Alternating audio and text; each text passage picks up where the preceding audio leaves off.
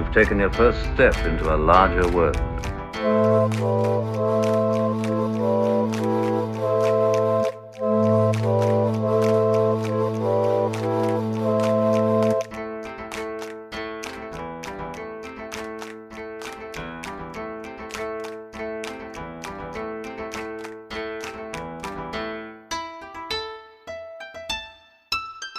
Let's go. Hello there. I'm Rowan Williams.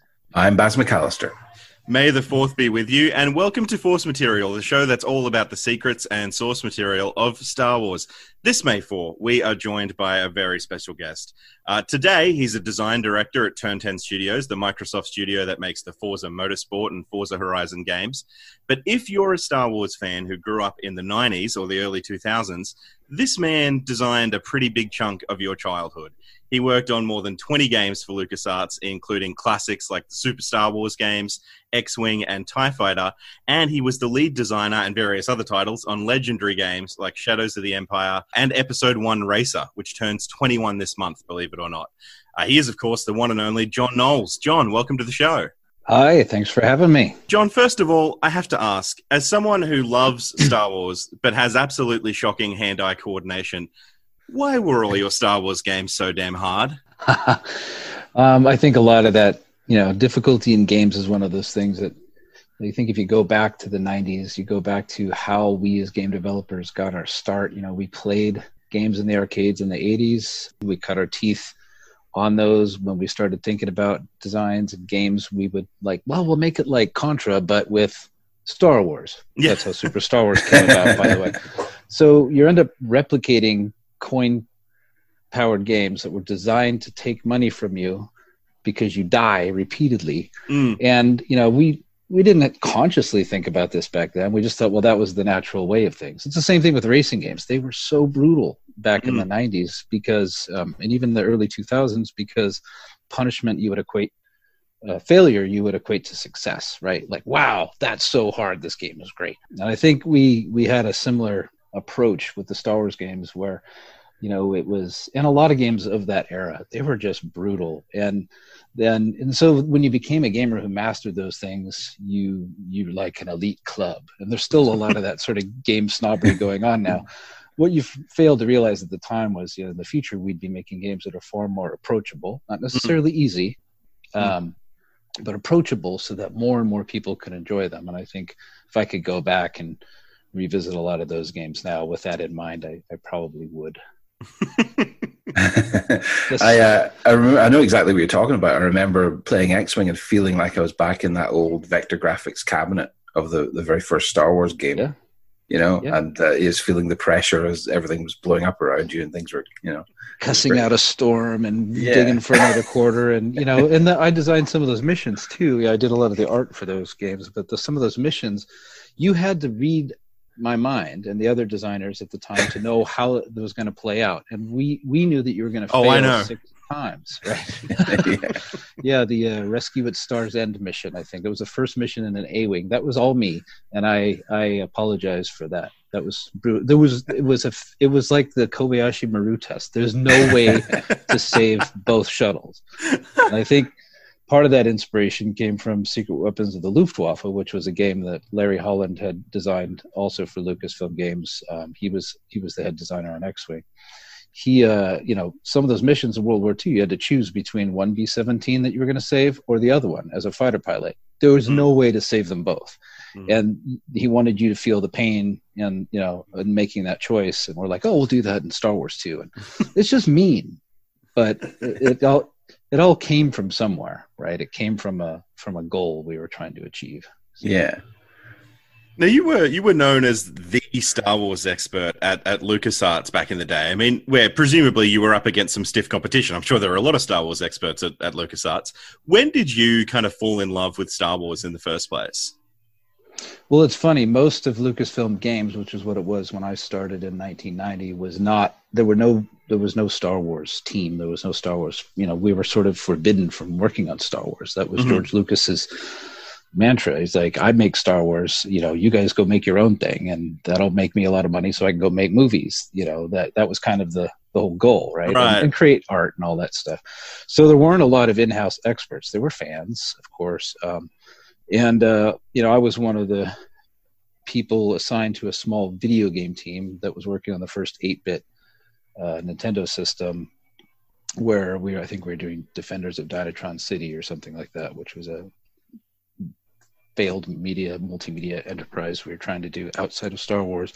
And I saw some other guys working on some Star Wars stuff. And I was 8 years old when that movie came out around my birthday, in 1977. Mm-hmm. That was, it had a huge impact on my life. It it sort of ignited my imagination as an artist and all these things at the time.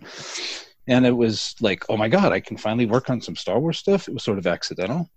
And I stayed late to show them I could do it, because I really wanted to get my foot in that door. Mm-hmm. And I had a lot of knowledge that I ended up gaining more by doing research, which is a fun part of games, just digging in whatever books had been written, whatever extended universe stuff, the West End Games books, it was a role-playing game. There's a lot of material there. And of course, none of it was really blessed. And there was no sort of infrastructure set up for having, things that are canon and things that are not. And there was no timeline. I mean, those came many years later as we and Lucasfilm Licensing hired continuity people and timeline people and all that stuff. But at the time, we just made up stuff, some crazy, fantastical stuff. But we tried to bring a consistent language to everything, right? And I think the West End Games books were the first times that you saw those stamps that were on the TIE Fighter pilots' helmets and the X-Wing fighter pilots' helmets. There was a sort of a consistency there. We're like, all right, we'll make one of those symbols mean Rebel and the other one mean Empire. That's just become a thing now. Like people get that stuff tattooed. And I think it was really the games that kind of brought that language to everybody. So I'm kind of proud of that. That was kind of fun. We just needed something to signify Empire menu, Rebel menu. Did George have much to do with the direction of the games in general? Like, did you need to run stuff past him? Like, what kind of interactions would you guys have with George Lucas? Not much in the early days. I think as the prequels, or as we in the inside called it, the dark times. Mm-hmm. There was a lot more care in making sure we're being consistent with what has not yet been released on film. So for a long time, we just understood that the films and the radio show were canon. Mm-hmm. Nothing else was. The novels were sort of second in line in terms of almost canon. Mm-hmm. And the comics were out in like crazy land. Like Luke was, in love with some rabbit space bunny person. And I mean, there was a time when those comics just went off the rails. And so we didn't really look at those. So it was kind of a responsibility we took on ourselves to do it with authenticity because of our love of Star Wars and wanting to do it right. I mean, we still did some crazy stuff, but like Luke fighting little red crabs on his way to save R2 from the giant lava beast that lived in the belly of the Sandcrawler. I mean, that was stupid. I mean, look, it's implied that happened off screen. It's fine. What really happened on the way to getting R2? So that sort of what really happened on the way became the setup for almost every game scenario we did throughout the Super Star Wars series. I think Shadows of the Empire is when things got different. It was the first time we were telling, not the first time, but we were starting to tell original stories. The Jedi Knight Dark Forces team, that was happening at the same time. Shadows was the first 3D step into 3D third person action. At the time, Dark Forces was very much first person only and sprites, right? So we were kind of on the bleeding edge of 3D stuff and sort of telling a story that wasn't really at the heart of it. That was really more into the big multimedia thing with the novel and the comic book and all that stuff. But yeah, I mean, it was a meeting of a few of us sitting around that kicked off that whole thing, and the game carved out its piece, and the novelist carved out his piece, and the comic artist carved out that piece. But yeah, I do remember all of that. It was a crazy time. Did that all feel very collaborative? Did you all, come together, or did you all just carve out your pieces and go off and do what you wanted to do? Yeah, it's a good question. I mean, collaboration. It's an interesting thing. Yes, it was definitely a collaboration, but it wasn't a collaboration of one team making one thing, right? So it's a lot different. Like you have a team that collaborates on a game, lots of fun ideas, lots of back and forth. Same thing on a movie. I'm sure it's the same thing, at some level, a writer is collaborating with different parts of his brain to write the thing down that he wants to write.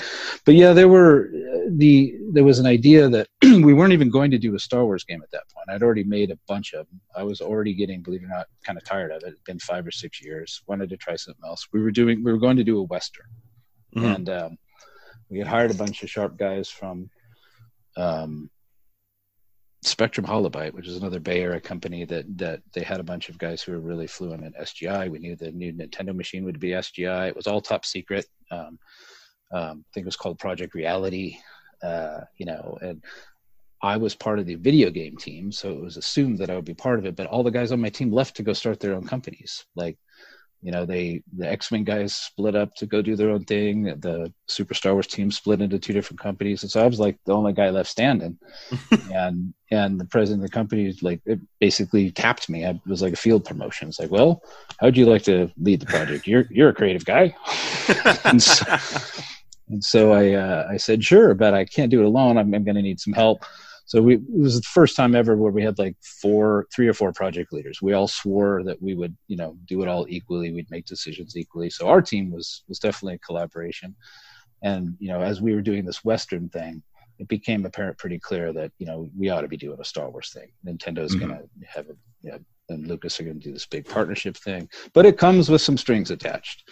You have to have a character that is unique to the Nintendo for at least a year. Meaning it can't be Luke, it can't be Han Solo, it can't be Boba Fett, it can't be any of the characters you know and love that you're going to be playing. So that was kind of a box, that we were told we'd have to work within, which is how Dash Rendar came to be. And who is like a carbon copy of Han Solo, so to speak. Although what's interesting is when you talk about this collaboration, when we were talking about who Dash is and what he's all about, it's like, well, the writer of the novel, Steve Perry, he was thinking more of this guy whose name I forget from the movie Willow, with long flowing hair. He was very Matt Mardigan. Val Kilmer, Matt Mardigan. No, not him. The other guy, the redheaded dude, and I can't remember his character's name. So Matt Mardigan was more of the brash guy. Is it Eric? Gavin Hurley? Yeah, I think so. Yeah, he's just very regal and very. So he was thinking he's very rich. He's very suave. He's dashing. Right. Okay. Subtle. Yeah. And Star Wars names often aren't subtle, so yeah, exactly. Fits. Yeah, that kind of fits. But and the Killian Plunkett, who's an artist at Dark Horse Comics, he and I were thinking about a different kind of character. Like, what if he was the pirate Han Solo wished he could be? Like, this dude is hardcore pirate, scary space pirate. And some of his sketches were just awesome. And I, of course, was more aligned to that idea. Lucasfilm Licensing was thinking more like who the stars of the day, like Tom Cruise, Jean-Claude Van Damme. It's got to be young, got to be handsome, got to be clean cut. So it became this amalgamation of many different people's ideas of this character. And it ended up not really having much of an identity, honestly, as a result of all that. But at the end of the day, he didn't really need one for our purposes, or Dark Horse Comics, because they took the story that was my original idea for the game, which was, what really happened on the way for Boba Fett to deliver Han Solo to Jabba the Hutt. That couldn't have been just a straight shot, right? So that's the hero's journey that he's going to have. It's like, okay, I got Han Solo, now I got to get him to Jabba the Hutt. But these bounty hunters have got to be a ruthless bunch, and they all want a piece of that prize. So it became like a constant battle against all the bounty hunters you know and love. Dengar, IG-88, Bosch, none of them like each other. Like, I don't know why at that point all the fiction that had been written that there's some guild, and they're all have a code of honor. Like, come on. Have you not seen a cowboy movie? Have you not seen a Western? Have you not seen any of the spaghetti Westerns? There's no code. Yeah. Whoever gets the bag of money is the winner. That's a great story, and I think that's the one that Dark Horse Comics told. That if you've seen that comic series, it's fantastic. It's like Boba Fett's bad week. Yeah. And in a lot of ways, Mandalorian, this amazing show that's on TV now, is really like another. I'm not going to say it was inspired by that. I don't think it was, but I think it's drawing from the same source material, right? It's drawing from all that great stuff. So that was the one we wanted to tell, but of course we couldn't. We had to kind of do another one. So we ended up trying to fit, other things there. What really happened as Han Solo, right before Han Solo left, did he meet Dash Rendar, and Dash decided he'd, volunteer to help out these poor struggling rebels in the snow battle. Because we wanted to get the player behind the wheel of a snow speeder or the stick and take down a walker. That was the vision for the opening of the game. Just drop you in there like a Raiders movie or a Bond movie, no preamble. Like within 3 seconds of booting it up, you're like, oh, what the hell? And no learning to crawl before you walk, before you run. It was just put you in and games do that now in a much more elegant way, I think. You start a Call of Duty game, you're in the climactic battle at the beginning, and there's not much can happen to you. I think you can take like 1 million shots, and it's pretty easy to aim and run. So it's not all the complex mechanics are at your disposal yet, but you're in the shit. Like it is. Yeah. It is like, this is as awesome. I bought this game. This is awesome. We do the same thing in Forza. Like we typically put you behind the wheel of a outrageously overpowered car at the beginning of the game, but somehow it's not that hard. Yeah. Didn't have that in mind doing Shadows of the Empire. But the accomplishment and pride you felt when you took that walker down is probably something you'll never forget. Yeah, 100%. Because you had to figure it out yourself. You didn't follow a guy who said, now watch me as we follow really close to the leg, press B. There was none of that. You had to figure it out. It was revolutionary. I mean, that was the first time that I can remember that you put in a game and you just felt like you were in the movie, like instantly. It didn't sort of remind you at every turn that you're playing a video game and you're sort of being given a walkthrough or whatever. Like you were just in the snowspeeder. You were just in the Battle of Hoth. It was amazing. Yeah, it was kind of cool. I mean, there's been a few transformative moments in my early career. One of which was the first time we had TIE fighters shooting those green bolts at the camera, in a prototype in some house in the hills that we were working on X-Wing. And it was mind blowing. And I think it was a similar thing the first time we were flying around the walker in a snowspeeder, because you were in that space that you were so many years ago when the film came out. That was so inspiring and awesome. And now you're able to turn left or turn right or go between its legs. Oh my God, it's just like the movie. In fewer, in a simplified graphical sort of way, you are in that space. And so it's super immersive. And I think we nailed it.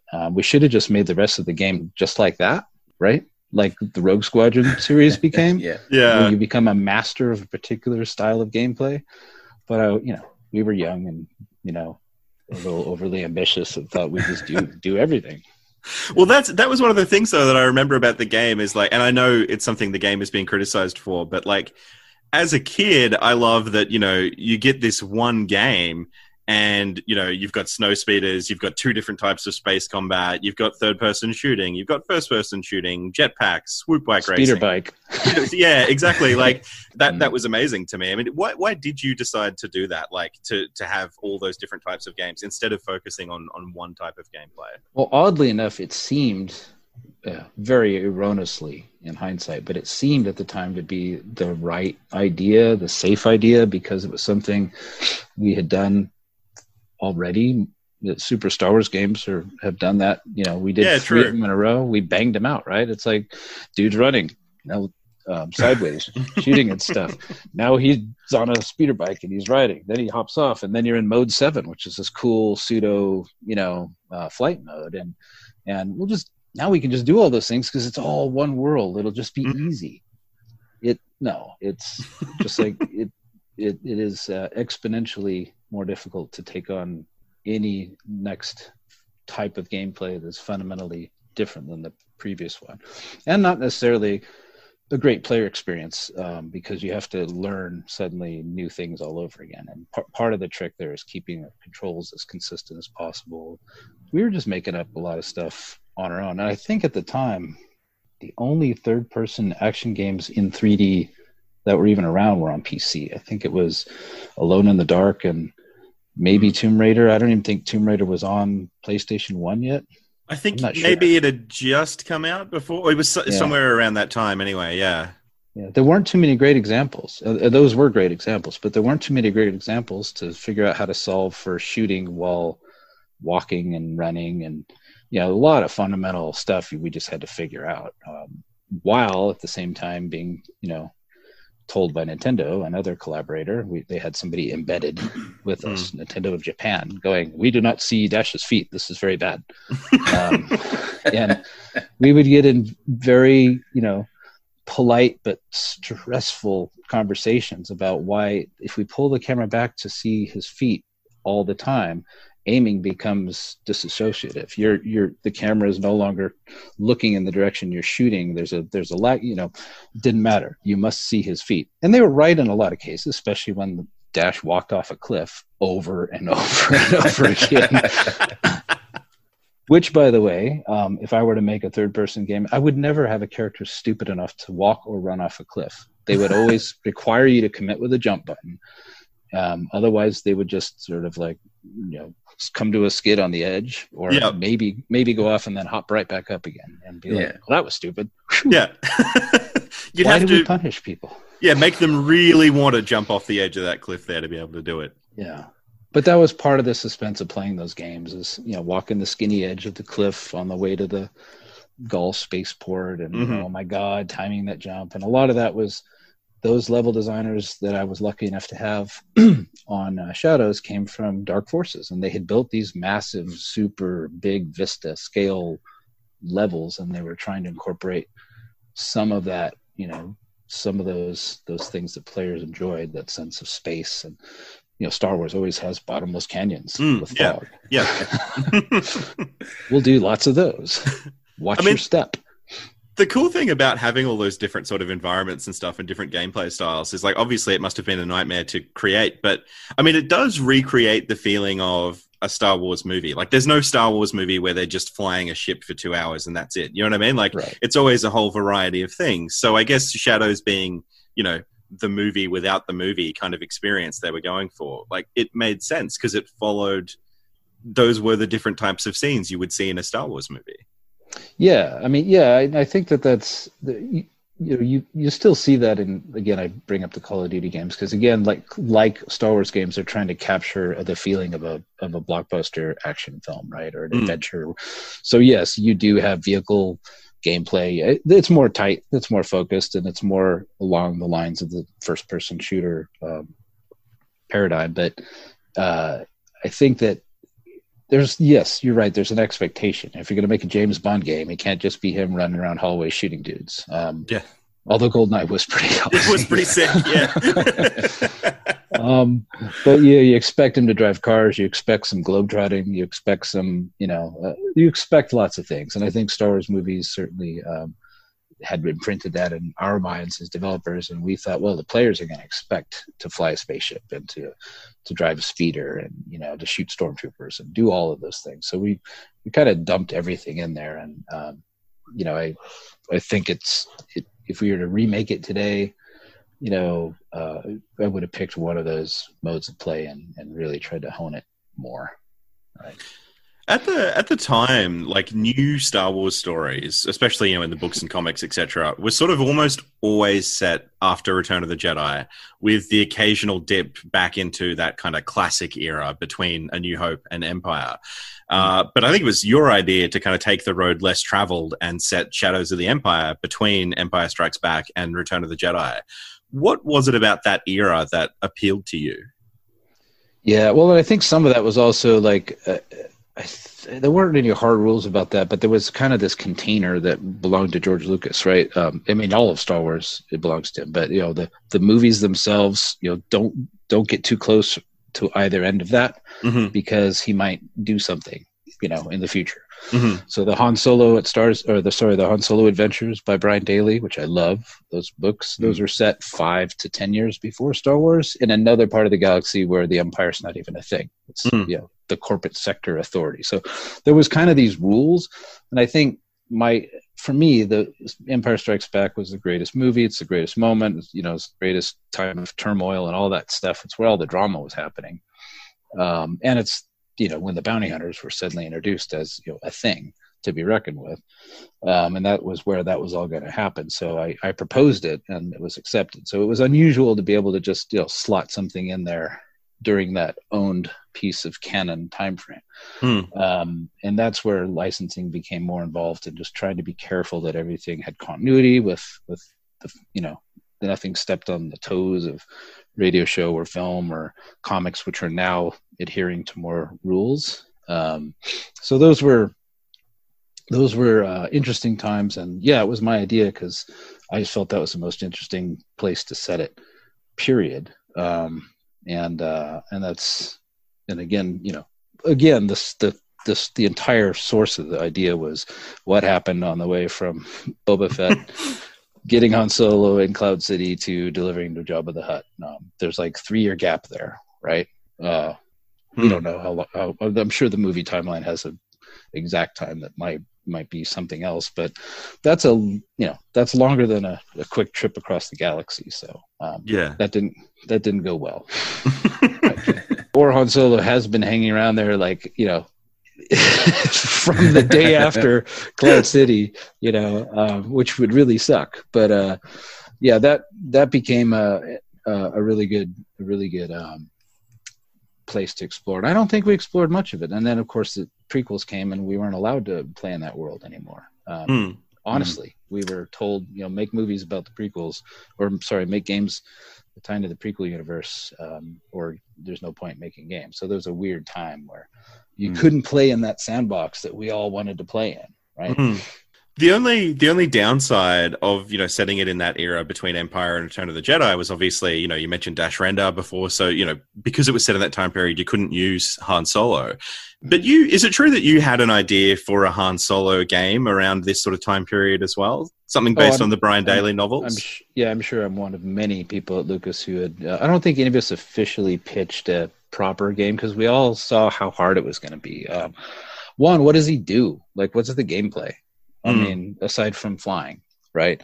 You want him to run around always and shoot stormtroopers, and he's not really a great looking action character, right? There's a bunch of things that just got in the way, especially at that time before you could do Nathan Drake style, graphics, right? I mean, the types of things that people are familiar with today. I'm sure you could make a compelling Han Solo game now. I'm still not sure what the gameplay is, other than maybe him getting into and out of trouble with the occasional gunfight and flying. It's still wrapping your head around, where you look at Boba Fett, you're like, he flies, he shoots flames out of his hand, he can fire guns, and he's got some cool targeting device. Problem solved. There's a little bit less of that, I think, with Han Solo. So, Luke, he's got a lightsaber, he's got a prop, he's got something he can do, right? He's got the Force, he's got magic powers, all those things. Han Solo is kind of a boring video game character. And I know that Battlefront solved that, as just a dude, another guy you can be like a hero and a shooter, but as a story-driven, RPG action adventure where it's probably more interesting to not be Han Solo. It's probably more interesting to be a guy who lives a life like Han Solo. That is more interesting looking, right? Or has cooler props. Like The Mandalorian is in a lot of ways far more interesting than Boba Fett or Jango Fett have ever or will ever be, but it's still capturing that same essence, right? Yeah. All I ever wanted from those times was an elite game, an elite style game set in the Star Wars universe. And I think a Han Solo game could have fitted in quite well there. And I remember playing Freelancer when that came out a few years later and thinking, why can't this just be Star Wars? Or the Privateer board game. Yeah, Privateer. Yeah, that's right. Yeah. So were there ever any ideas to do a game like that? Oh yeah, especially with the X-Wing series. And X-Wing Alliance, I think, was going to then branch off into something more like that. And then Galaxies came along, and it just became this unholy mess of different developers working on different things, and that idea just got lost. And again, the team, the core team, the personnel within LucasArts, your job was to make prequel games, which was a really strange mandate. I guess I understand it, but at the same time, it got us into a lot of trouble. But had one bright spot, which is Racer. at least for me. I mean, there were other cool things that came out of that, but for me, that was a chance to have the same team mostly who worked on Shadows, which is a pretty small team, and then focus on doing one thing and doing it really well, which was kind of the big lesson that came out of Shadows. And so we just made it a game about eye-peeling speed, period. Right? Yeah.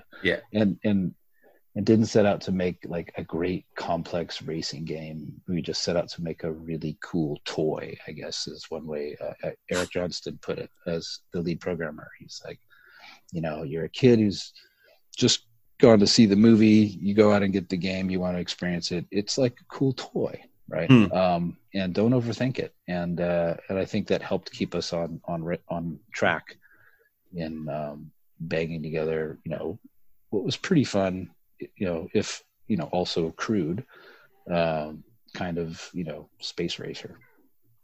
Yeah, well, how much of like when you were working on that game, had you had a chance to see much or any of episode 1? Like, what were you kind of working from when you made that? Yeah, so that was all super duper top secret stuff. I think we knew that we had already spun up the Rogue Squadron team that Factor 5 was going to do just around the corner from us. They had come from Germany and they set up a studio right around the corner from Lucas, actually. And we had worked with them on an Indiana Jones Super Nintendo game, which was basically like Super Star Wars, except with Indiana Jones. Very much like it. So much so that I took all the animations I did for Han Solo and I made them Indiana Jones. Gave him an Indiana Jones twist. Saved me a lot of time. But so they were off and running doing Rogue Squadron. The idea being just, follow the comic book stories loosely, using the same mechanics, right, that were in Shadows. And I think we were working on, I think we were trying to do something. The X-Wing, the Shadows team was trying to do something like an X-Wing console game. We didn't have a design, we didn't have a pitch, but we wanted to try to do seamless transition from space to low altitude flight on an N64, which was just stupid. Like it was a huge thing. And you knew there'd be some hand wavy moments, at some point you'd be going through the clouds and there'd be a lot of fog and then we'd load the world or whatever. But we were trying to do that when news of the prequels came along, and we were trying to think, all right, what are some scenes? So we were invited to the main house at Skywalker Ranch where, the concept artists were working on stuff. And we weren't able to see the script yet at that time, but that was like somebody, or I guess the president of our company at the time, had been told about this scene. He's like, well, that sounds like a video game. And showed us. So we're like, yep, I can see a game there, because it was some great sketches of giant jet engines being, pulling this little pod and these people riding them. And it was Ben-Hur, 400 miles an hour with space jets, right? It's like, okay, it's a concept you can wrap your head around. It doesn't sound like a Star Wars game. Like, that's going to be weird. Like a Star Wars racing game, that's going to be weird. But it's going to be a pivotal scene in the movie. It's going to be a big deal. So, yeah, we had pretty early access to all that and the script and all those other things to give us context for it. But our focus was immediately let's just do the heck out of that, which was tricky because they were still making the movie, right? And the guys at ILM hadn't really got to that part yet. Right? Our game had to be done long before the effect shots did. Like in those days, for the game to be on shelf in May 25th or whatever, or earlier, a week earlier, the game had to be shipped off to Japan in March for manufacturing, early March, or maybe even earlier. So we were pencils down February, early March, and that's when you first started to hear the cool sounds that Ben Burtt made. We don't even get the Sebulba, pod racing sound, because they hadn't come up with that yet. It was just a big engine, and then at some point in the editing room, he dun dun dun dun dun dun dun dun dun. That would have been so cool, but it was too late. So. George Lucas is sort of famously, he's a car guy. He loves motor racing, which is probably why the pod racing scene is in there. Did he sort of take, I guess, any more of an interest in the development of this game than other games because of that, do you think? He was super busy, right? Oh, of course, that makes sense. But I was able to sit in with Ben Burt because he was actually editing the movie at this point. He wasn't just sound guy, and that was kind of fun because my kid went to the same school his kid did, and so we knew each other through kids, even though I was always like, kind of fanboy worship. But it was fun because he just liked to talk shop. So I did have a lot of behind the scenes, and that's what I would have one-on-ones with George, who'd come in to talk with Ben about this shot or that shot or this scene or that scene. But I'd keep my opinions to myself because that wasn't my place. But it was a fun way for me to observe all of that, and a lot of the animatics were all cut together shots from cool car and racing movies that Lucas had either worked on, like the movie Grand Prix with James Garner. George was like a unit, second unit director or whatever, but he had to invent all these cool shots where the camera's mounted on the car, aimed at the driver. There was a lot of really cool out there filmmaking techniques going on to capture the action of racing that George Lucas had sort of made up in those years. And so it was a very passion thing for him, and I could tell and you could tell because the scene kept getting bigger. It was like at some point it was like 25 minutes long, and I think when they released it in the final movie it was like 13 minutes or something. And then of course you saw that stuff come back later in the expanded editions, and trying to but it was pretty clear that was a passion project for him, and you could see it. It's the best part of the movie, right? It didn't need a lot of explaining. It was strong visual action storytelling, which is what George Lucas excelled at, honestly.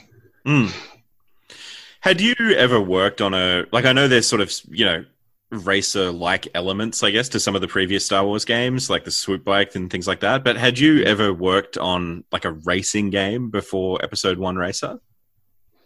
No, that was my first and only racing game. I think I'd worked on pitching some ideas along those lines before, but nothing that really had that much. Didn't have enough legs to it to really go anywhere. So I didn't know much about racing games, so I had to fire some up and play them. And there were some great ones that had just come out around that time that were really inspiring, especially for the type of racing game we were envisioning, which is more you versus the environment at extreme speed than you versus a bunch of other cars. Beetle Adventure Racing on the N64, I think, had just come out. It was fantastic and similar. It was like an adventure game with cars. Yeah. And also, I think it was called Top Gear Overdrive, which had nothing to do with the TV show Top Gear, but it was a chain of games at the time. Can't remember which studio made that. Boss Game Studio, I think. Just really great graphics. Like they had figured out a way to do reflective puddles in the ground, which you're like, so people do that all the time. But in those days, you did that by carefully cutting a hole in the ground and then using alpha textures to blur the edges of the hole so it doesn't look like it's cut. And then the sky dome, which we're all familiar with, the sky dome or sky box that sits above the world that has a sky in it, you build a bowl. And you're really just looking through a hole in the floor to the reverse side of the sky dome, which is a bowl below you. It was brilliant.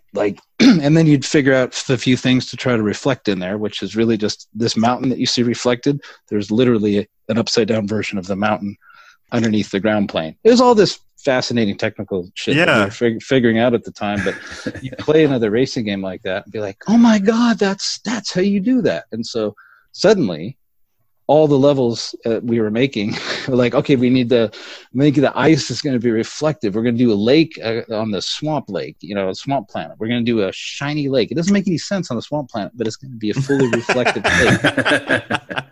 And so you started to use those tricks that worked. Same thing happened in Test. Like I wanted to create the big jump moment in the movie at Tatooine where they go over the canyon. There's a big canyon that they jump over. It was a big moment in the original cut. I don't think it was quite a bit as big of a moment in the final movie, but it was a huge jump, and it was crazy to go off a jump at scale speeds of 400 miles an hour. It just felt bananas, and the testers loved it. And I think one of them suggested maybe finding a couple other areas on the other levels to punch a hole in the ground to come up with jumps. And so we started doing that, and then it became like Jump City.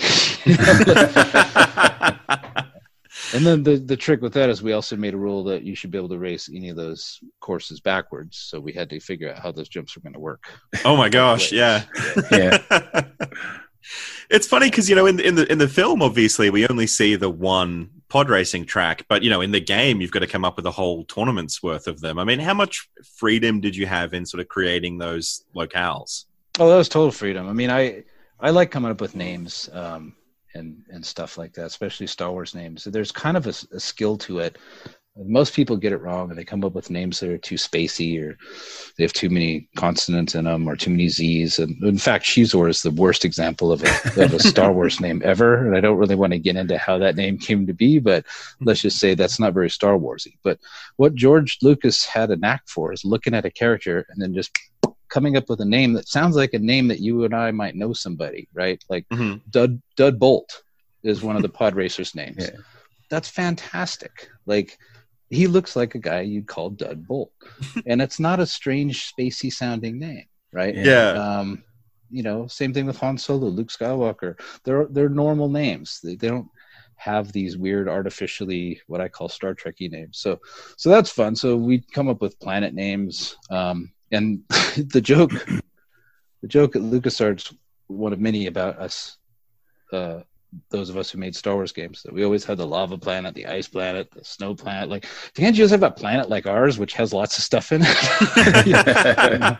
Junkyard planet, like the whole planet's a junkyard. It was just a simple just the thing. one topographical feature. Thanks. That's all we need.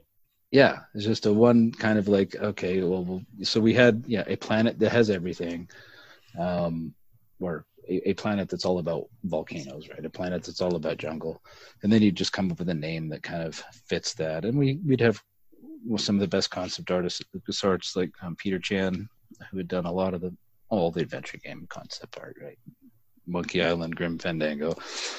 He does movies. He does all the big, Harry Potter movies and everything else. But, he'd try to come up with a theme or a story that, like artists do, like, oh, what's the idea behind this? Oh, the planet Barunda, maybe it's like the Mayans, or maybe it's more like the Inca. Maybe it's a mix of Inca and Tibetan cultures, and they live in the mountains and they have, flags and he's like, okay, cool. So he does a whole bunch of research that the player probably never really fully appreciates or sees, but it tries to give an identity to this place, because a lot of that went into the movie, where Tatooine and this whole Ben-Hur arena and all these people and all this stuff wanted to try to give some flavor and some a sense of identity to all these other planets. So we actually did all the work we would normally do for an adventure game or anything like that, even though it's just sort of brief eyewash. You see most of that in the PC version of the game, or the Sega version that had the FMV sequences that were added later. They had just longer introductions and gave you a little bit more sense of what the place was about. I've always had a theory that Obi-Wan took the name Ben because he was a big fan of Ben Quadranaros. Ben Quadranaros. And his name makes sense. He's a dude with 4 engines. Quadranaros. Yeah. It's funny you mentioned names and stuff. Like, you touched on Dash Rendar's name before. Yeah. I've always wondered, the name Rendar, I've never found confirmation of this, but is that a play on the whole, video game graphics being rendered and him being a video game character? Like, what was the origin there? I don't think so. I honestly think that one came from Steve Perry, the novelist, entirely. I mean, I had scribbled a whole bunch of names, some of which I thought might be cool, some of them I thought would suck. I wasn't happy with any of them, honestly. And he came up with that one, and I think everybody else kind of nodded and said, "Yeah, that makes sense." I don't think it was an in-joke. I think it sounded spacey, which honestly is like, that's not how you come up with a Star Wars name. Rendar is like some sort of star system or something. I don't know. I'm not sure. That'd be a good question for him. Like, what was the inspiration for that one? There's a rumor on I think I saw this on like your Wikipedia page or something like that, that the design of Dash Rendar in the game was actually based on you. Is there any truth to that? No, not really. I think I posed myself for a couple of shots that we did, but the face of Dash Render, it was really hard because there wasn't one person that we actually had to work from as reference. There was a model we hired, I think. Our storyboard artist, Paul Topolos, who's fantastic. He storyboarded everything in the game and originally did the sketch that became the cover of Shizor's face, which I did the cover, but that was his rendering of Shizor, which we needed to get there before the comic people did, because the novelist kept describing him as reptilian, and I'm just thinking, God, are we making Star Trek or Star Wars? Like, what's going on here? So the fastest we could get to a dashing looking yet somewhat sinister looking green skinned guy without making him look like a lizard, let's get there fast. So we did that. But same thing with Dash Render. We had a guy who just did mostly poses to get like the right pose for the scene where he's posing on his bikes or things like that. But the face, I hadn't really spent a lot of time thinking about. I didn't think it should look like the model we had. He just looked like, a guy, a kid, right? Yeah. In his 20s or something. And so I think it ended up becoming like this strange amalgamation. Like the final shot of the game, when he's in the cockpit talking with Lebo about how glad he was we were able to get out of that mess, the secret ending, as it were. I think it's kind of a combination of Kevin Costner, Don Johnson, and some other dude that just naturally flowed from my mouse to my D-Paint screen, which was the program we all used at the time. To draw those cinematics with, and maybe a hint of the original model guy who was in there. I was just trying to age that guy up a little bit, lighten his hair, do some stuff. And I look at it now and it's like, is that Kevin Costner or is that Don Johnson? It's one of the other things about that design that has sort of come in for, people have made jokes about over the years is the famous shoulder pads. But there was a practical reason for that, right? Yeah, there was actually a very practical reason for that. So originally he was just, the novelist described him again as a dashing, tall guy with long red hair, flowing cape, shiny weapons, shiny clothes, shiny spaceship. I think it was a gloss black ship originally. And again, none of this stuff sounded right for the lived in, banged up, universe. It would have fit perfectly in the prequels now that I think about it. But it didn't really fit with my understanding of what Star Wars was. So I kind of, kept pushing back against that stuff. Mm-hmm. Plus we couldn't do long hair. Like these games are rendered, you could render 2,500 or 3,000 polygons per frame. Mm-hmm. So that was to enable a frame rate of 30 frames per second. So for perspective, a typical Forza car right today is millions of polygons, right? So it was just so archaic that you knew you were going to have a boxy angular character. Especially if you're going to have a lot of complex stuff going on around curvy character like Mario, that takes so much of the computing power. There's not much left for the world, and Mario is a simple world. Mm-hmm. Beautiful, very beautifully designed, which is another lesson. Design a game and a visual style that fit the hardware you're building it for. We were just trying to get as close to whatever realism we could achieve and bang it into hard corners. It was really raw stuff. That's why you see this strange expression on his face, which is a mirrored texture of one half. Nobody has a mirrored face, but Dash Rendar does. The shoulder boxes, as they are, were to hide the fact that we didn't have a skinned character, or a character whose skin seamlessly blended and bent.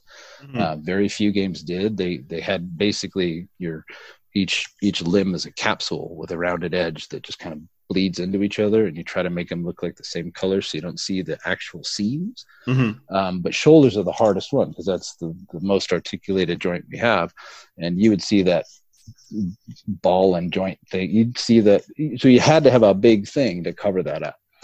And so there was lots of different variants where it's all shiny metal. It's like, that's look Star Wars, stop it. Let's go back and do.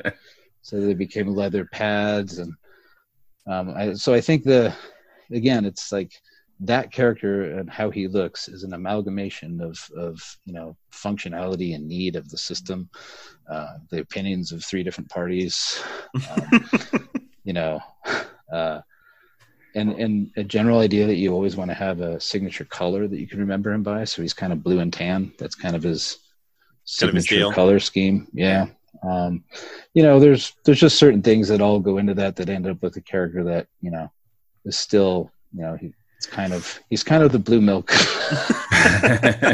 Star Wars characters, but I understand though, that because that's the first extra outside of the movie's experience, that a lot of players had interactive, young kids. It's like that character means a lot more to them, I think. So it feels mean to be like, dissing on him and stuff. He did serve a purpose. And since we're talking about the guy, I think I'd dragged out the old action figure. Yeah, it's just on the shelf over there. That's legit. Yeah, it's funny. I was just digging through the garage the other day and found mine as well. I have. I've got the Red Guard guys that we came up with. I guess were Shizor's guards. I designed that one. I didn't get royalties for any of that stuff. I didn't get any toy payment. The Outrider spaceship. That was another one that. That was mostly Doug Chang, who's a amazing concept artist behind all the prequel stuff. But I was the idea at the time was he was going to have this black shiny, super aerodynamic spaceship is how the novelist described it. I'm like, oh god, we can't do that. It's not going to work in the video game. We can't do shiny. We can't do reflective. There's a million reasons why we can't do that. And plus, it seems like these guys, these rough and tough space pirates, always get their ships from Corellia because they're the best at making these freighters, I guess. I mean, with whatever fiction we've given ourselves. So it should be a cousin of the Millennium Falcon without being a copy. So it should still be a saucer-based ship. It should still have a couple of forks in it for loading. But I also love the B-Wing. So the way I described it and I did a couple of little sketches and sent them to Doug and just said, I think of it as a B-Wing mated with a Millennium Falcon. And he's like, oh, okay. And he goes off and comes back with some drawing. He came back with one sketch. It was perfect. Like out of the gate, he only needed to do one sketch. Wow. And then I went and built a very high res model that I knew we'd never be able to use in the game, just to visualize it, did a render of it. And we're like, yes, that feels right. It feels like it belongs in Star Wars. And you end up seeing it in the special edition version of Star Wars when they arrive at Mos Eisley. It's flying out of the city as they roll up. Yeah, I didn't get credit for that, but it must have felt good though to see your 3D model in Star Wars in the original film, I guess. Well, and it was all kind of about the burgeoning cooperation between ILM and LucasArts at the time. At the time, we were all put under one company, Lucas Digital or something, and that we were asked to try to collaborate more, which is tough. Those guys make movies, we make games. But we did have some moments of really close collaboration, and that was one of them. They're like, hey, we need some ships to populate the sky. We hear you guys have an amazing ship library from all these games you've made. What do you got?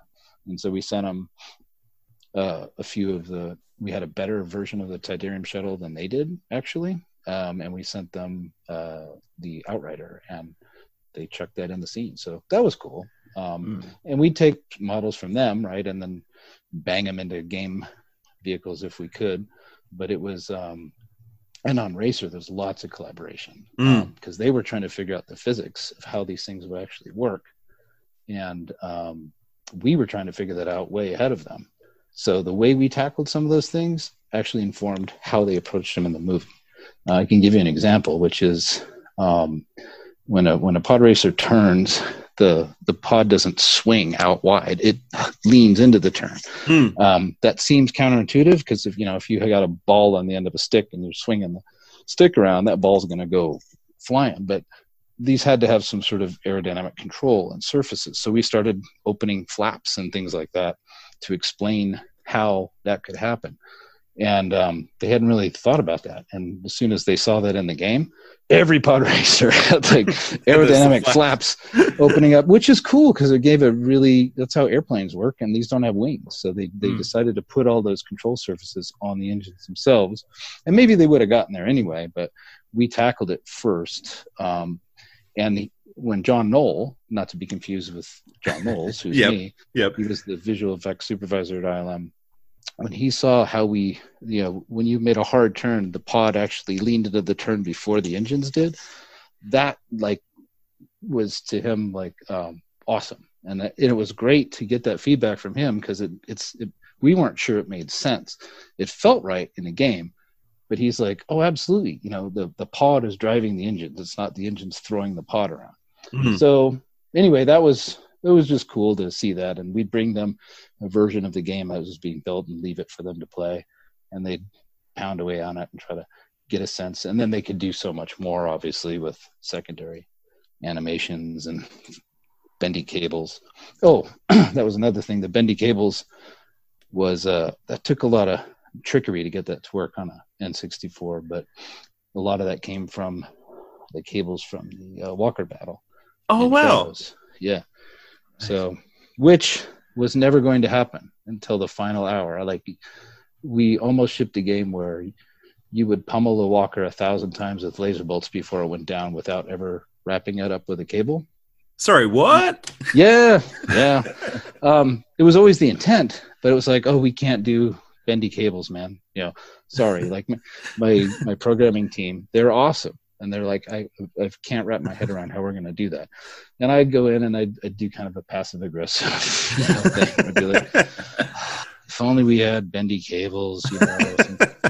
Maybe there's a way we can do it by drawing a line and just sort of extruding it and faking a bending. Like, I'm not talking about real bending. I was trying to designers do this all the time. They pitch an idea that's really hard, and the engineers think of the hardest possible solution for it. And then the designer says, well, what if you only did like a baby step? And you know what's going to happen. They're going to do it and they're going to realize that's not good enough. And they're going to do it and do it and do it and make it better. But you have to plan for that. You've got to schedule that. But Eric Johnston went home and thought about that. He came in on a weekend and called me into his office and said, which is right next to mine, and said, John, you got to see this. And I saw a snow speeder going around a Walker with a black line shooting out of it, mm-hmm. and kind of wrapping itself around its legs. I'm like, how did you do that? He said, well, I took that silly idea you had and I actually thought about it and did the math for it. And there we are. So it's using lines instead of actual curves and stuff you could do now. You just couldn't do back then. Everything was like super simple, but that allowed him to make a much more detailed model for the bendy cables, which was really important to sell the pod racers. You couldn't just have them stuck by a static line. It had to bend and fly. And he was inspired by a lot of how those moved when he would run his dogs. By running, I mean he was on a rollerblades and he had two big labs connected with a rope, and he would be Ben-Hurring around the streets of San Francisco leaning in, and he realized it's not the dogs making the right turn, it's him starting to turn that way where they go. That's what gave him the idea that the pod leads the engines rather than the engines lead the pod. Wow. So, that's great. Amazing. Yeah. Cool stuff. What was it like to be working on, an episode 1 game like Racer at a time when, especially closer to the release of the film, you'd leave work and presumably just be surrounded by episode 1 hype and merch everywhere. I mean, episode 1 was everywhere at the time, right? Yeah. Well, there was a lot of secrecy for the entire year and a half. Well, I guess when you were working on it, yeah. Yeah, well, we were making it. We knew the hype. We also knew that we were starting to see, the whole film come together. And it was hard to, you know how it turned out, right? Yeah. It was hard to go through all that, just knowing that, they don't know this, but there's going to be a backlash coming, and it's going to make a shit ton of money, and it's going to be really cool and great for lots of reasons. But it was just missing, some basic solid storytelling awesomeness that was in the original trilogy that was pretty clear to see throughout development of it. And so it was kind of a weird place to be in. Like, you knew there'd be lines around the block. People saw the Darth Maul shot, and they saw some clips of the lightsaber and the pod racer battle. I mean, people are stoked. So that was a weird time. Like, we all kind of felt like the dread, and it's a hard thing to describe, honestly, because it's especially when you work with a lot of people who actually worked on the film, and that's when you go to a screening, for example. Like, we'd go to dailies. We would be invited to sit in with George Lucas and the people from ILM and watch dailies of all these effect shots and things like that. And you get to know a lot of these people, but yeah, when you see the final whole thing come together and there's just a piece missing, that, was it because I'm old now and I just don't have the imagination I had as a kid where all this stuff was awesome? Or is it really, it was hard to wrap your head around the problem. Like, am I really such a geek that Star Wars movies, the original trilogy is amazing, even though they're not? Or are they actually amazing? Am I still stuck in my 8-year-old brain? Or if I had only seen this as or someone who's much older, would I have the same? It's hard to understand. So, and I know kids who grew up with the prequels love them. So, yeah, I mean, that's really interesting, because I guess I always assumed, naively, I guess, that, I'm sure everyone working on this thought it was amazing and was surprised by the backlash or whatever. But yeah, I mean, so it sounds like obviously there were, was there sort of a general sense among the people who weren't George Lucas, obviously, that there was something missing? Yeah, there was. And that was apparent sort of in the big, the company screening where you're all invited to watch it together, the final cut for that. And the moments that make you go, at home on the DVD are magnified in the theater, even of people who worked on it. And yeah, you kind of knew that was a thing, which is interesting, because in a lot of ways the follow-up film was almost goofier in some ways, but it was much more of a crowd pleaser. So there was a lot more, I guess, fun to be had, or feeling that Attack of the Clones was actually a bit more of a fun ride, I guess. And then, I wasn't there for the release of the final movie, but I was in Australia on set during the final duel between Anakin and Obi-Wan. Wow. We were going to do the game of the film, and we needed to be there to soak it all in. And that was all pretty amazing. And I started to sort of feel some of those Star Wars tingles, that I guess this is all making sense and this is really cool. But yeah, there was just something you couldn't put your finger on in episode 1 and yeah, we did get a backlash. It wasn't just from the movie, but we made so many. There was like 6 games, right, tied to that whole series, that whole time frame. It was just a shotgun approach, and probably wasn't a wise thing to do in retrospect. Just do a couple of great games and let it be. But making a game of a movie to come out with the release of the movie, you're in an uphill battle. Yeah. It's never going to be as good as it could be if it wasn't. It's never going to get all the magic that was in the film, because that stuff comes later. There's going to be compromises, and of course the date can't move. So, in a lot of games the date can't move, but the date comes first, right? Before you write everything you can think of has to fit between the end date and now. So yeah, there's a reason why movie games are given a bad rap. They kind of earn it. You mentioned Attack of the Clones, and you obviously made a game for that as well. You finally got to do your bounty hunter game with Jango Fett instead of Boba Fett. That's an interesting game to look back at now, because first off, it's a great game, and I feel like maybe this is just because I wasn't paying a lot of attention to video games at the time, but I feel like it's kind of underrated or underappreciated compared to Episode 1 Racer or Shadows. I think it had some fundamental flaws, like any of those games. I think Racer probably had the fewest flaws of those 3 because of its focus. But the story in it was a lot of fun to come up with. That was that was one of the things that kept it interesting doing so many Star Wars games for 14 years that I was doing it, is that it's always a brand new thing, and this was a chance for me to go back and I guess kind of do what we wanted to do with the Shadows thing, just focus on the Fett, it's Jango Fett, and gosh, we just found out he's got a clone kid named Boba, so all those legends of Boba Fett are pretty much but that's where, when you asked me earlier, does George Lucas get involved, this was actually one of the funnest interactions I'd had with him, because I knew that he tried to kill his character over and over again. He's like, I don't get it. Why do you people keep bringing him back? In your comics and in your games, and it's like, he's dead. He served his purpose. He was a bad guy. Bad guy died. But I think he understood like how iconic that character is, and the kind of mystery behind him and all that stuff. And so when I suggested this original story that explains how he became the template for the Clone Army, which is the whole premise, right, of the game and honestly the film, without having to tell the story of the film, which I didn't want to ever do again, it was clear that we would need some buy-off from him. And the way that would typically work with George Lucas is you would have a list of yes or no questions you would have if you're not in a daily conversation with him, and those yes or no questions you'd send fax or interoffice mail envelope. But if you just write GWL, it will go to him, and you want to be very careful that you're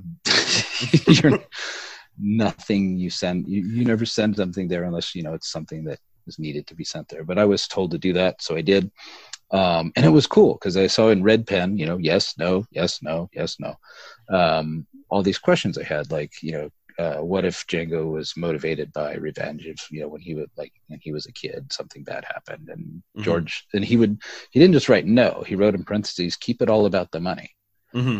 That's so cool. Like that's a reminder to keep it focused. Don't try to tell too many stories. Or when I asked him, why can I answer the question why he would want to not modify the first clone and have him as a son? And in a word, he said, in a word, it's legacy. And that was cool. And then I'd had a further in-person conversations with him about that, because he had been talking about a live action show at the time that featured the world of the bounty hunters and all this stuff. So Mandalorian didn't just come out of thin air. This has all been gestating either in Lucas's mind or Jon Favreau's mind or Disney's mind or whoever. It's been going on for a long time, but he always knew that was subject matter that was just great material for prime time, adult audience, seedy underbelly of Star Wars. Like, that's a rich world that could be fun to play around in little stories on their own. So that was cool. And it was great to be able to, and a lot of those questions I asked were, can I sort of reattribute the now defunct Boba legends of Mandalorian, what it is to be a Mandalorian, or how the Slave One came to be, and just apply that, remap them to Jango. And the answer was yes. So I did. So in a lot of ways, that was really gratifying, because I got to save some of the cool mysteries and myths of Boba Fett that were no longer true, and just kind of pass them down the line, or to his father or whatever. And I think the Mandalorian show is doing the same thing. They don't get too much into the details because backstory is kind of stupid, but honestly, too much backstory. There's a lot of that in games. It just drives me crazy. Just focus on what you need to know for now. You don't often hear them in the Mandalorian talking about the old days and the problems they had. There's just like, whoa, they sound like a bad outfit. They sound pretty tough, and they have their own sort of guild, or not their guild, but their code, right? That's cool. You don't have to explain it. It's funny, like you mentioned George talking about legacy, like Jango Fett, wanting to have a legacy. It's funny because, as you say, like in Mandalorian, that's a big focus as well. And in Mandalorian, a big influence there seems to be, Lone Wolf and Cub, the comics, and movies. Yeah. Do you know if that was a touch point for George as well? Yeah, I recall him bringing that up as a example And not just that, but other, some Kurosawa movies at the time. But Lone Wolf and Cub, for people who don't know, it's a Ronin, a samurai. He's been set loose or fired, or he's got a death sentence on his head, and he's got a 2 or 3 year old kid because they killed the kid's mother, or as a baby, and he's basically got to be a badass with a kid on his shoulder the whole time. And then the two of them form a bond, and a lot of the Django Boba.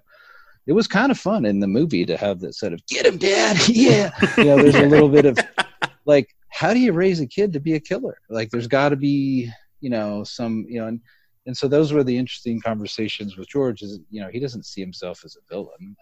He doesn't. He's just a guy who's got a job to do, and that job happens to be hunt people down for money.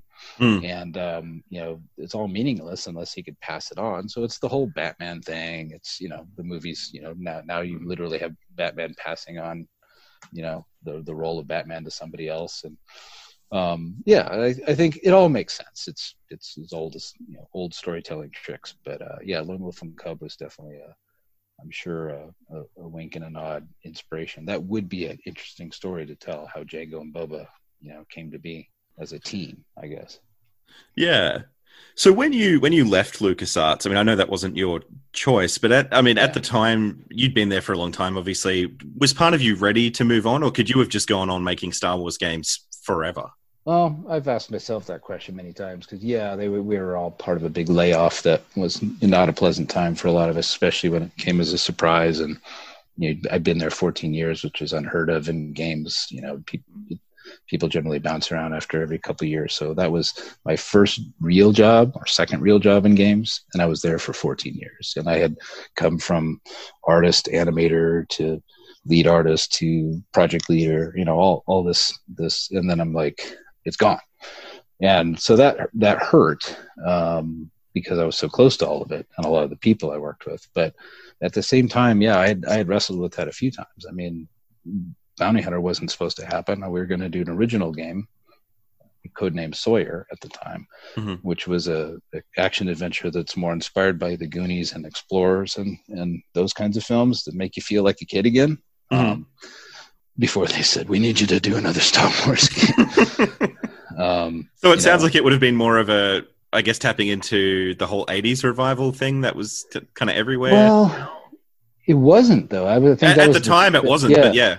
It is now. Stranger Things is like, those guys have the same wires in their brain, right? We all grew up watching those movies, remember? But so this would have been about 20 years after the early 80s, right? So early 2000s, 2001 or 2. And the game was set in 1981, and it was a bunch of 12-year-old kids, saving the world from aliens or something. It was that.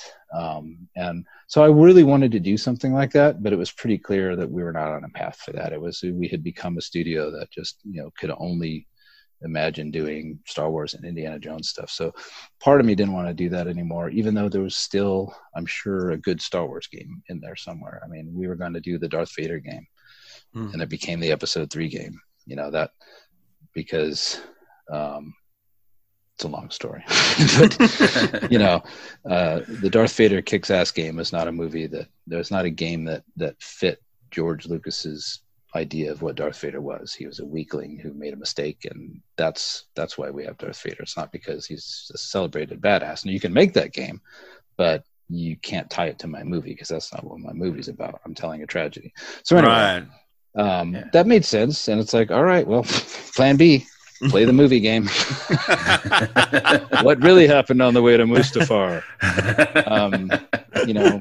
It's sadly, just a little lack of imagination there. But that's what you got to do when you got to bang out a game in a year that is, going to look like the movie or be tied to the movie. But I think we did want to do an open world, proper bounty hunter game featuring Boba Fett. I think that was the natural thing that. I wanted to work on. Ian Millham, who was my art director on that. He now works on the Mandalorian show. That's awesome. Whoa. We both wanted to kind of do it right this time, and correct all the mistakes we did wrong. Just set it in one place and tell a story there. Don't try to do the galaxy hopping thing that we've always done that got us in trouble. That was part of the problem with Bounty Hunters. Just too many too much stuff, too much scope. Cut, pare down, build out the stuff that you want. We thought we'd do something like that. And I think I would been working on a design, and it also involved a side mission where you get to hunt down Dash Rendar. That was going to be one of my requirements, and I wasn't sure. Yeah, that feels kind of personal for you. Yeah, well, it was like, I had torn feelings about it, because it's like, man, I don't want you to take joy in killing him, but maybe you go out there to do it, and you're left with a choice, and the choice, could lead to something. I don't know, but we definitely wanted to have he's the kind of guy that Boba Fett would be sent after, just like Han Solo. So let's use him in that regard, and then if we need to, we can make him expendable. I got to tell you that when I saw one of those early trailers for The Mandalorian, and you just get that flash of Bill Burr's character with the over-the-shoulder blaster and the ginger beard, I thought, Dash Rendar's coming back. I mean, the years have not been kind to his hair, but he's back. And I got insanely excited about the prospect of seeing Dash live on screen. Yeah. Did that occur to you when you saw that character? I didn't. I knew they'd never go dig into the bag. Well, it's funny though, because they are actually pulling inspiration from some of the weird comics at the time too, with the rabbit people, and they actually turned out pretty cool. Or was that in the Han Solo movie? Am I crossing wires? I think I'm crossing wires. And the Han Solo movie, by the way, I absolutely loved that. I don't know why everybody gave that a bad rap. That's everything I wanted from a Han Solo movie, and nothing more. A fun romp with the Wook and the Crook, which is how Brian Daly used to describe them. I have an autographed copy of that trilogy from him from the days that we had kicked around Han Solo ideas, and he just was tickled by the fact that people still remember these books. Like he just had no idea they were that important. But yeah, he said the Wook and the Crook, and I just thought he would have loved that movie. It's exactly kind of the they're off to make a bunch of money doing some shenanigans, and then he ends up giving it all away to help somebody, which is kind of Han Solo. He's just a big, soft-hearted, tough guy, right? That's exactly how that movie should have played out. But I think The Mandalorian definitely tugs on the nostalgia strings. It is the most enjoyable Star Wars experience I think I've had since seeing Empire Strikes Back. Wow. It is interesting that one of your team has gone on to work on that, because when you read about the way they've designed that video equipment, so that he's integral to that volume. He's integral to that sort of that VR, or that sort of the interactive previs portion of it. I don't even know what the word is, but and he's learning a lot, and it's amazing too, and it's a really cool crew, and they're kind of pushing the envelope of what can be done on a stage, just kind of amazing, but also just doing good old fashioned simple storytelling, right? Which is it's kind of nice to just have that all again. You care about these faceless characters, that like you did for C-3PO and R2. Like, you care about the IG-11 or whatever his name is. It's like, it's never a character I thought I'd care about. I always liked him as a cool toy, and we featured him in the game prominently because he's, he seemed like a scary badass, and to see him open up a can of whoop ass like that in that show, that was awesome. Like, we were trying to solve those problems in a game a long time ago, and he moved very clunky and but he was very scary. It was like the scariest boss that I think I had ever worked on in a game, because he was always there. No matter where you went, he would figure a way to path right in front of you and just say something, beat it, and start blasting you. And when you see him do that in the show, you realize why he's feared, which is really cool. It's like, of all the Star Wars toys, this is the one that seemed to be the one everybody feared the most. The bounty hunters. Do you see a lot of that, that LucasArts influence on the newer, films and television? I mean, you mentioned Solo, and like for me, like in the train sequence in Solo, that instantly sort of gave me flashbacks to, the train sequence in Shadows of the Empire, or in the second episode of The Mandalorian when Boba Fett's climbing up the sandcrawler and Jawa's like sticking their heads out and throwing things at him or whatever. And I mean, that kind of reminded me of the sandcrawler sequence in Super Star Wars, and even Rogue One, the whole conceit of, setting a film about stealing the Death Star plans in between two of the existing chapters of the story. We've done that a few times. I think Dark Forces and X-Wing both had their own flavors of that story. Yeah. So, like, do you see a lot of that stuff when you're watching the newer films? Well, I certainly see it, but I don't see like there was a direct line to it. I think these are all things that the filmmakers now, or we as game makers then, were like, wow, there's an interesting story there that nobody's really told. Many Bothans died. That sounds like a really bad day. Somebody should somebody should like go in and what do they mean? So again, a part of that is what really happened on the way to the Sandcrawler. You want to fill in the gaps of things that you found were interesting. So I think and I know that for John Knoll, again, ILM, that was a passion project of his, the Rogue One, as the producer of that film. I mean, a lot of that was just like a story he wanted to tell, and they made a great flick out of that. That was a great movie. And the last 5 minutes of that are the Darth Vader game that you always wanted to make. Yeah, that was and I had those discussions with him while we were in Australia, because we didn't want to do the game of the movie. We wanted to do the Vader goes out and hunts down all the Jedi game. Like, you are the ultimate villain game. It's something everyone on the team got. They got it. Like, you are bad. You are mean, bad, and you are also really awesome to play.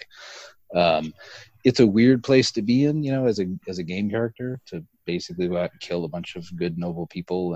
And so I understand that George struggled with that, but his main problem was that's not what my movie's about. So it can have nothing to do with my movie. And of course, it's my responsibility to make the game that comes out with the movie and makes everybody, a lot of money and justifies our reason for being there and pays all of our bills. So, okay.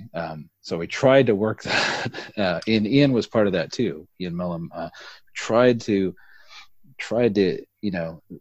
okay, we'll do some of the movie and then we'll do some of the thing after the movie. And at some point, I think George literally said, what part of our last conversation did you not understand?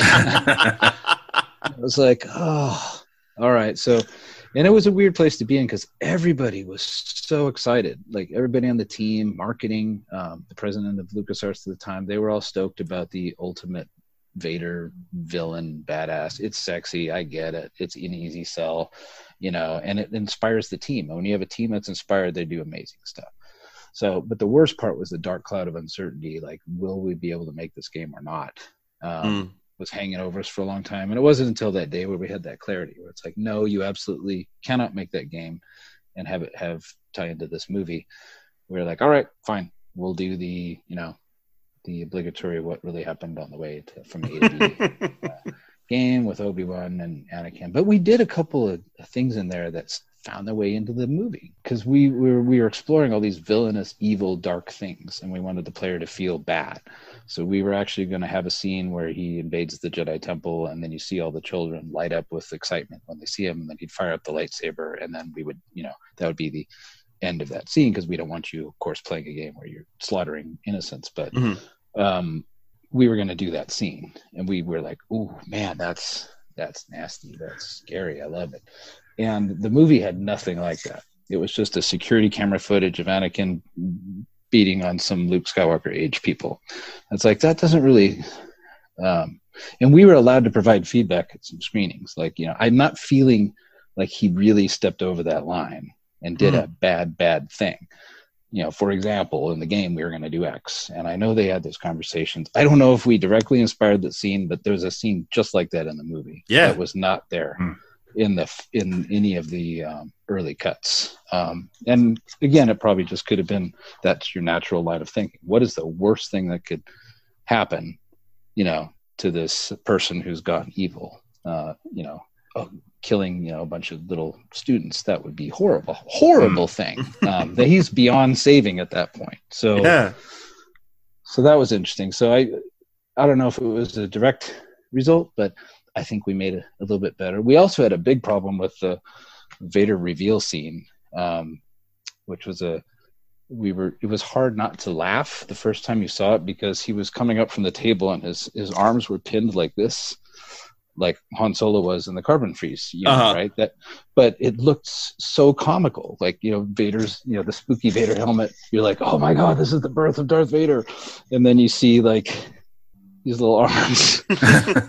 Like, no, he should be out here, like, when Han Solo was strapped to the torture table, or he should be, just so they ended up digitally moving his arms out to make that less goofy, based on some feedback that a bunch of game geeks had. Wow. because we said it, and then higher up people who were with us were like, yeah, I kind of agree with you. And then they said it, and so it was kind of interesting to see those things happen. But other than that, I'm not sure how much cross-contamination there was. But yeah, going back to seeing, I think when people are telling Star Wars stories now in any way, they're all still inspired by those same moments. It's so great, as much as I tease, the prequels and the funkiness in them. It's an amazing universe that came from Lucas's mind that I was very fortunate to be able to play in as a kid with toys, and then later as a young adult in my new career. It's pretty miraculous, actually. Yeah, absolutely. Thanks so much for taking the time to talk to us. Oh, it was great. It was great fun. Thanks for having me. And thank you as well for all the work you've done on all those projects over the years that really gave, well, me and Rowan so much entertainment, and everyone else. I still have so many fond memories of those games that you were part of creating. I'm glad. But the Sandcrawler was not mine. My level. So you can't get angry with me about that one. I remember when I lived in Glasgow in the 90s, X-Wing, we played X-Wing via LAN. So we had friends come over to our apartment, and there were about 6 of us, and we all lugged those big tube monitors around, and we connected them all together. And that was one of my first experiences in multiplayer gaming. And it was amazing, taken to the skies as an X-Wing squadron together. Yeah. Thank you. Or flying the Tin Can TIE Fighter and hoping you don't get hit, because that was scary. Yeah, wonderful stuff. No, I'm glad you enjoyed them. We had a lot of fun making them, for the most part. Yeah. So there you go. Thanks again to John Knowles for coming on the show and talking all things LucasArts and Lucasfilm and so on and so forth. Oh, that chat alone has just tripled the value, personally, of my Dash Render action figure, I think. Absolutely. To me, the sentimental value. Yeah, it was great to talk to John about his first racing game, Episode 1 Racer, because, now the student has become the master.